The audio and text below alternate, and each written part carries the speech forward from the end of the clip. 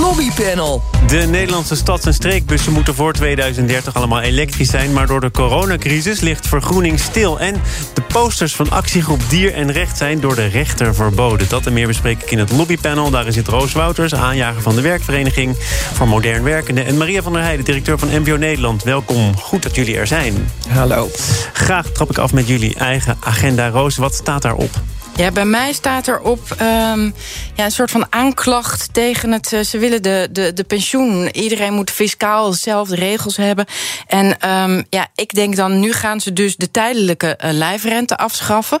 Dat is vooral heel nadelig voor mensen die hybride werken, dus die naast een baan waar ze pensioen opbouwen ook ZZP'en of ZZP'en alleen. Jouw achterban, als het ware. Mijn achterban, precies. Die hebben dan lijfrente opgebouwd en nu zouden ze dat alleen nog maar over een leven lang uitgesmeerd krijgen. Dus in plaats van dat je bijvoorbeeld een bepaalde periode 850 per maand uitgekeerd krijgt, krijg je nu de rest van je leven vanaf het moment dat je lijfrente ingaat bijvoorbeeld maar 150. Ja, een beetje zoals een pensioen ook georganiseerd is. Ja, en dan denk ik, jongens, misschien moeten jullie in plaats van een stap terug een stap vooruit gaan doen. Want dit is gewoon negatief voor de pensioenopbouw van heel werkend Nederland. Leuk bedacht, maar misschien moeten we overgaan naar een tijdelijk pensioen. Dat je zelf mag zeggen, oké, ik wil in die periode zoveel pensioen opbouwen. En als ik heel erg lang dreigt te leven, ja, het lang kan ik me daar precies het lang levenrisico, kan ik me daar extra voor verzekeren.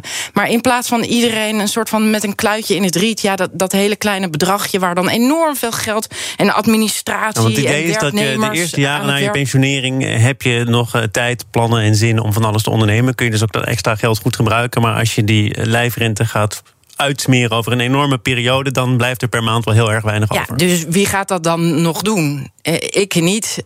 Dus ik denk, als je wil zorgen dat mensen meer pensioen gaan opbouwen, moet je vooral geen regels in gaan voeren waardoor het steeds onaantrekkelijker wordt. Bovendien is die lijfrente flexibeler. Dus bijvoorbeeld ook als je duurzaam voor langere tijd arbeidsongeschikt wordt, kan je bijvoorbeeld ook je pensioengeld aanspreken. Wat volgens mij veel slimmer, het zijn nog plannen, hè? Het is een plan dat wellicht voorkomt in de verdere uitwerking van het maar ik heb geleerd dat je lobbyen kan je beter beginnen voordat het in wet gegoten is. Erg verstandig, tijd. Maria, wat is jouw onderwerp? Ja, toch weer klimaat. Verrassend. Ja, je weet wie je uitnodigt. We hebben een IPCC-rapport gehad. Het is natuurlijk breed gedeeld, maar gisteren kwam daar weer een onderzoek overheen. De overstromingen van een maandje terug ontegenzeggelijk te wijten aan het menselijk gedrag en de impact op het klimaat. En dan kan je zeggen, dat wisten we al. Ja, dat wisten we al. En mijn vraag is toch wel echt, ook met dit demissionaire kabinet, wanneer gaan we er eens een keer actie aan koppelen? Want 2030, 2040, het lijkt allemaal ver weg. Maar de actie komt toch ook voor een belangrijk deel uit Brussel? Ja, zeker ook uit Brussel. Maar Brussel heeft eigenlijk al een heel goed voorstel. Landen zijn dat al aan het invoeren. En Nederland doet nog Nee, maar we hebben toch dat demissionaire kabinet, waar we misschien in de loop van dit panel ook nog wel op terugkomen. Maar in hoeverre verwacht je dan van een demissionair kabinet actie? Nou, ik verwacht vooral dat ze een kabinet gaan formeren.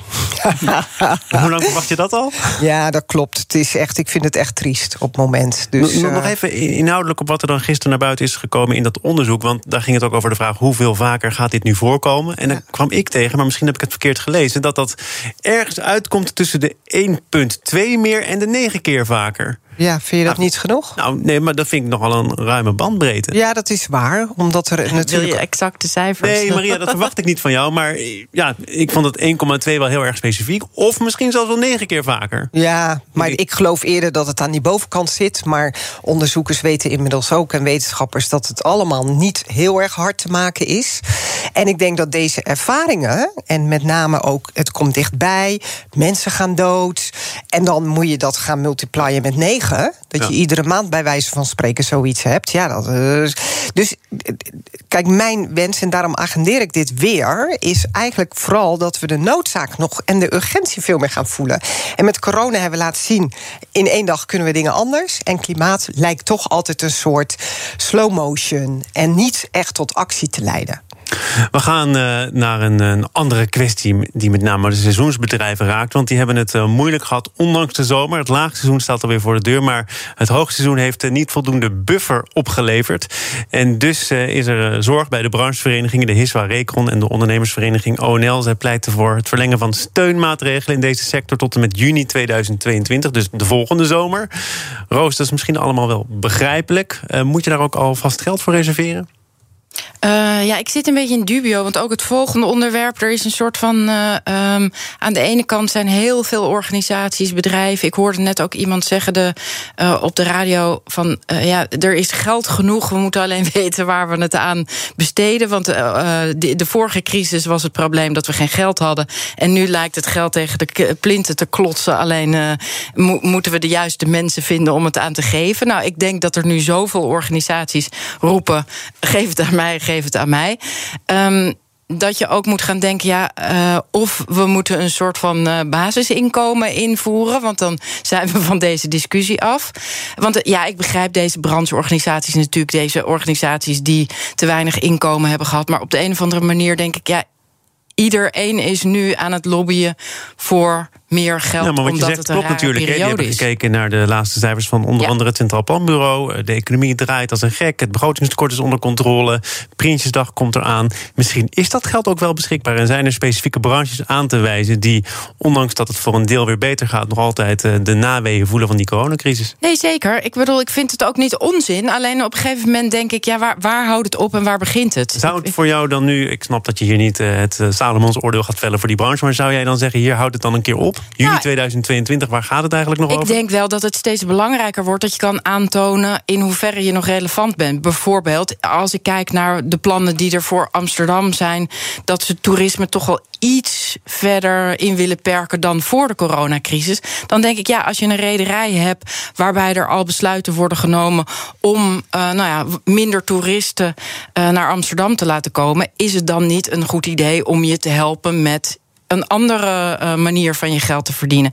Terwijl als je iets biedt waar nog steeds heel veel vraag naar gaat zijn, ook na de coronacrisis, dan denk ik, geef die mensen een lening, want dat komt wel weer. Of komt ze iets tegemoet.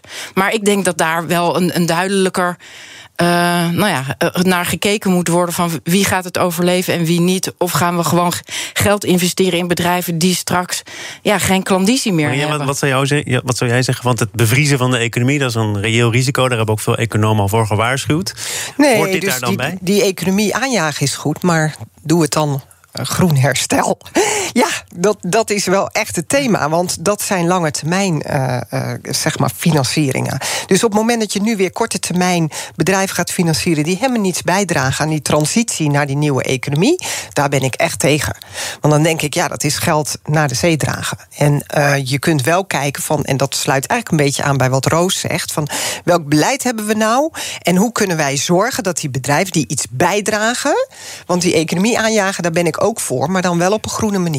Laten we even kijken naar wat Geert Dijks daarover zei gisteren in onze eigen uitzending De Ochtendspits. Hij is de directeur van de Hiswa Recon en hij vertegenwoordigt natuurlijk de belangen van zijn leden. Toch pleiten we ervoor, dat kan net een steuntje in de rug zijn. En als dat niet gebeurt, dan zul je zien dat heel veel bedrijven, en dat zijn vaak middelgrote en vaak ook kleine bedrijven, ik denk dat 80% in de sector gewoon klein bedrijf is. Mm-hmm. Dat soort bedrijven die lenen geld van familie, want van de bank krijgen ze mogelijk niks. Die stoppen hun hele pensioen erin. En dat gaan ze niet trekken. Is dit dan de pijn die je moet lijden als economie? Want zij hebben natuurlijk ook nog te maken met die vouchers. Dat wordt aangedragen als een belangrijke verklaring. Die worden nu door mensen verzilverd. Dat betekent dat die huisjes wel vol zitten, maar dat er feitelijk weinig wordt verdiend. Dus er komt niks extra's binnen. Dan ben je een klein bedrijf, dan heb je al weinig buffers. De bank was kritisch, je familie is nog bereid geweest om je uit de brand te helpen. Dan stopt het? En dat moet je dan voor lief nemen? Verbaast mij best wel. Dat is toch de water... die zijn samengegaan. Ja, oké. Nou, in ieder geval die watersport, die doet het supergoed. Ja, dat is echt een van de successen in Nederland. Als je kijkt hoeveel water hier is en in het hele boten en volle havens. Dus dat is een business waarvan ik denk, dus en dat is wel met het hele lobbyen. Je moet heel helder maken, waar zit dan de pijn? Ja, nou, dit als je dan toch het hebt over waar de pijn zit ook met name om de grotere gezelschappen. Hè. Er zijn speciale accommodaties voor grotere groepen. En de regelgeving rondom de groepsgrootte, nou, daar hebben we allemaal wel mee te maken gehad. Maar dat blijft natuurlijk toch een vrij grijs gebied. En ze pleiten dus ook voor enerzijds misschien wel een andere belastingmoraal. Meer tijd om die belastingsschulden weg te kunnen werken. Maar toch ook zeker duidelijkheid van de overheid. Wat mag er wel, wat mag er niet? Want dat houdt mensen tegen in het wel of niet boeken van zo'n accommodatie. Maar dat denk ik is veel belangrijker dan of je de kraan open laat staan voor steun. Ik denk, wees duidelijk. Neem beslissingen waarop je een beleid kan voeren. En dan kan je ook waarschijnlijk wel weer wat makkelijker hopelijk lenen. En daar vind ik wel dat de overheid ook moet gaan kijken van hoe kunnen ze die banken stimuleren om wel weer wat meer geld te lenen. Ja, want dat is natuurlijk de opdracht geweest aan die banken. Die banken hebben dat zelf ook als opdracht aanvaard. Wij moeten ervoor zorgen dat we, in tegenstelling tot de vorige keer, wel kredieten blijven verstrekken aan bedrijven die een toekomst hebben. Ja. Ja. We gaan naar, Roosje gaf het al een klein beetje aan, naar een andere club die dan wat extra geld kan gebruiken. BNR Nieuwsradio. Thomas van Zeil. Het lobbypanel is aanwezig. Roos Wouters, de aanjager van de werkvereniging voor modern werkenden, en Maria van der Heijden, directeur van MVO Nederland. En we gaan het hebben over het openbaar vervoer. Want er zitten nog altijd heel veel minder mensen in trams, bussen. En dat betekent ook dat investeringen onder druk komen te staan. Is een analyse van OVNL. De branchevereniging pleit voor extra subsidie. Zo niet, dan komt het grote doel om de uitstoot te verminderen, een uitstootvrije vloot te hebben in 2030, ernstig in gevaar. Dat is eigenlijk gewoon een simpele rekensom. Als ik minder verdien, dan kan ik ook minder investeren in wat de toekomst van mij vraagt. Hoort dat er dan ook maar bij? Nou, dit vind ik nou typisch zoiets. Als je het hebt over groen herstel en investeren in de juiste dingen, dan zou ik zeggen dat groene elektrificeren van bussen, van het OV, superbelangrijk. 2 miljard zou dat kosten? Als je kijkt maar naar... ik vind het een heel goed signaal in dit geval, een goed lobbypunt, waarbij je op het juiste moment zegt, wij zien op dit moment dat de verkoop afneemt. Wat kunnen we eraan doen om dat te stimuleren? Enerzijds in het kader van ons aller belang, en dat is dus het milieu, en anderzijds natuurlijk ook gewoon om te zorgen dat OV op een goed peil blijft. Want je ziet ook met corona dat de autoverkoop toenemen en dat mensen weer meer in de auto stappen. Dus hoe zorgen we dat OV, wat we eigenlijk als Nederland enorm nodig hebben bij de intensiteit waarop we wonen, leven, werken, en de vergroening daarvan, dat wel in snel tempo door blijft gaan. Dus daarvan zeg ik, daar moet de overheid echt goed beleid op hebben en dus subsidies op vertrekken. Het is wel interessant dat er inderdaad verschillende belangen spelen. Ons aller belang, het belang van die OV-maatschappijen, maar toch ook zeker het belang, en dat kwam al terug in het artikel dat ik erover las in het Financiële Dagblad, het belang van VDL. Want er moeten natuurlijk ook bussen worden verkocht. Ja, ik denk dan, het een hoeft het ander niet te bijten. Ik bedoel, VDL mag geld verdienen zolang ze dat doen met groene dingen aan ons verkopen. Inderdaad, VDL is dan degene die dit nu aanhangig maakt, omdat ze hadden gerekend op een bepaald hoeveelheid elektrische bussen te verkopen. Die hoeveelheid wordt niet besteld. Zij trekken aan de noodklok. En tegelijkertijd denk ik, natuurlijk is dat een kwestie van hun eigen financiën. Maar ook van ons aller belang. En het lijkt me ook heel zinvol dat die bussen er toch komen. Dus wat aanvullend, Roos, wat ik ook vind, VDL is in Nederland een bedrijf in Nederland. Hier wordt het dus gemaakt. Gaan we dan bussen in China bestellen? Ja, dat is een verhaal dat al langer speelt. Hè, dat VDL moet opboksen tegen door de staat gesteunde bedrijven uit China, die daarmee VDL uit de markt kunnen concurreren. Ja. Dat komt dan ook weer terug in dit verhaal, namelijk dat hier de vraag wegvalt en dat het voor VDL dan wel heel erg moeilijk wordt om die Chinese bedrijven bij te benen. Nou, en dat vind ik dus nog een extra argument, dat VDL dit mag agenderen. En ook goed dat ze dat doen. En dat is gewoon in het kader van korte ketens, om het maar zo te noemen. Dat je koopt wat in de buurt beschikbaar is, in plaats van heel ver weg. Ja.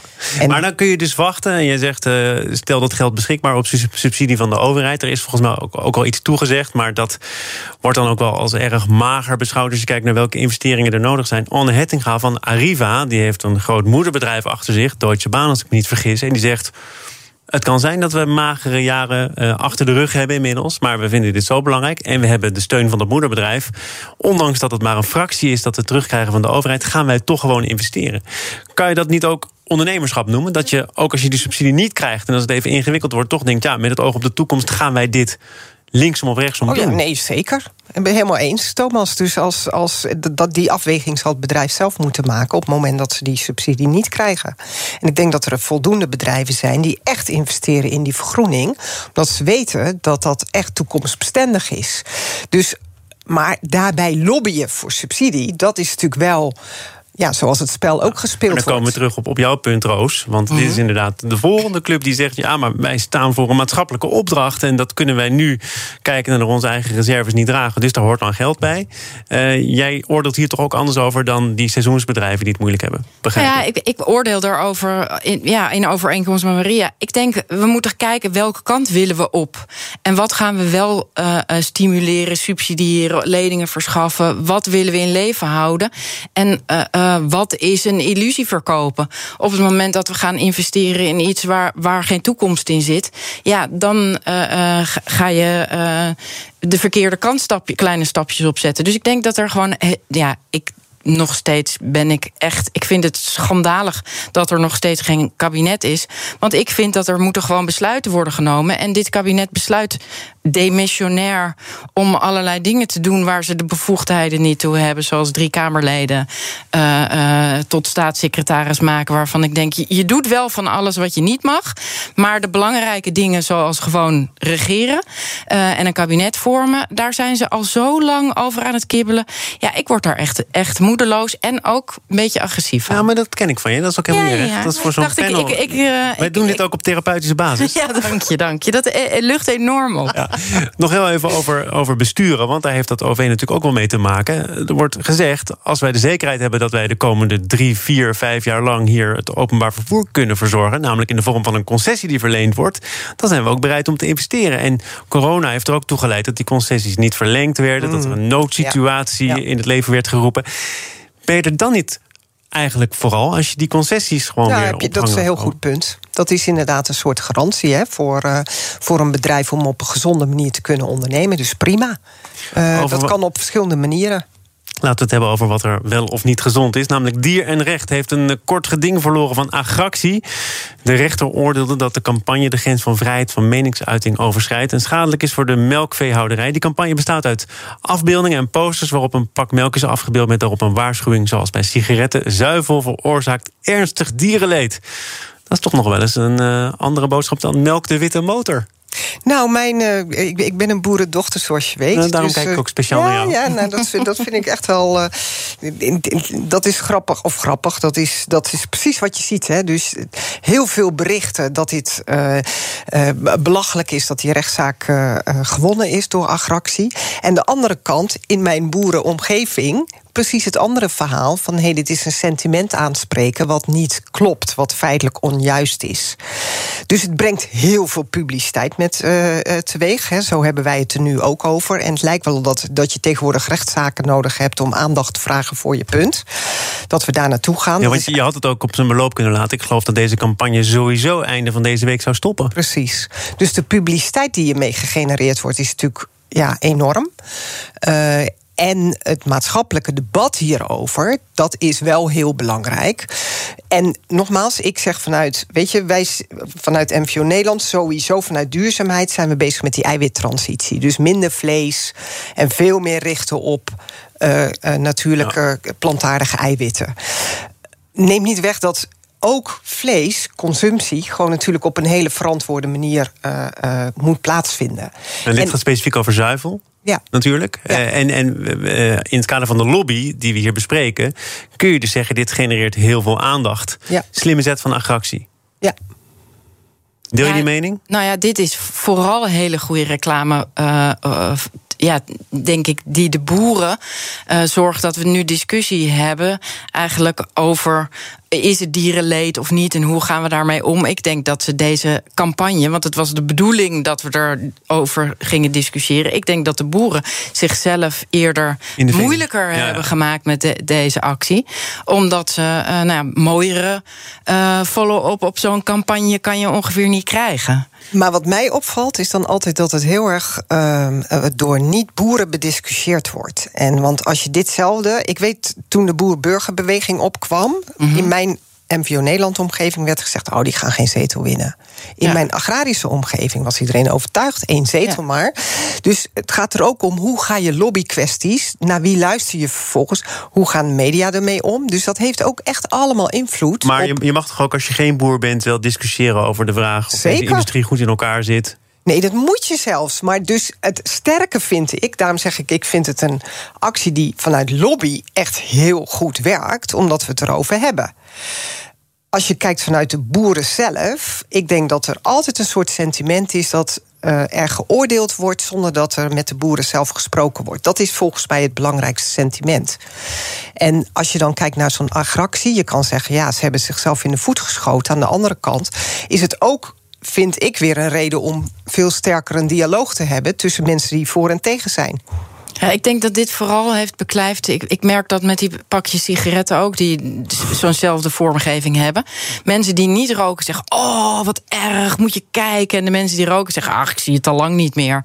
Ik denk dat je de kloof tussen de mensen die begaan zijn met dierenleed, die heb je hiermee nog een keer bevestigd. En de mensen die er wars van zijn, worden er alleen maar warser van. Ja, het ongemak wordt groot. Hoe scherp is jullie blik op keurmerken? Want ook dat was de afgelopen week in het nieuws. Speelde ook over het Beter Leven keurmerk. Keurmerk met die sterretjes op je biefstuk of je kippenpoot. De actiegroep Ongehoord wil dat de dierenbescherming stopt met dat keurmerk, omdat het zou zorgen voor juist meer vleesconsumptie en hogere prijzen oplevert voor de industrie.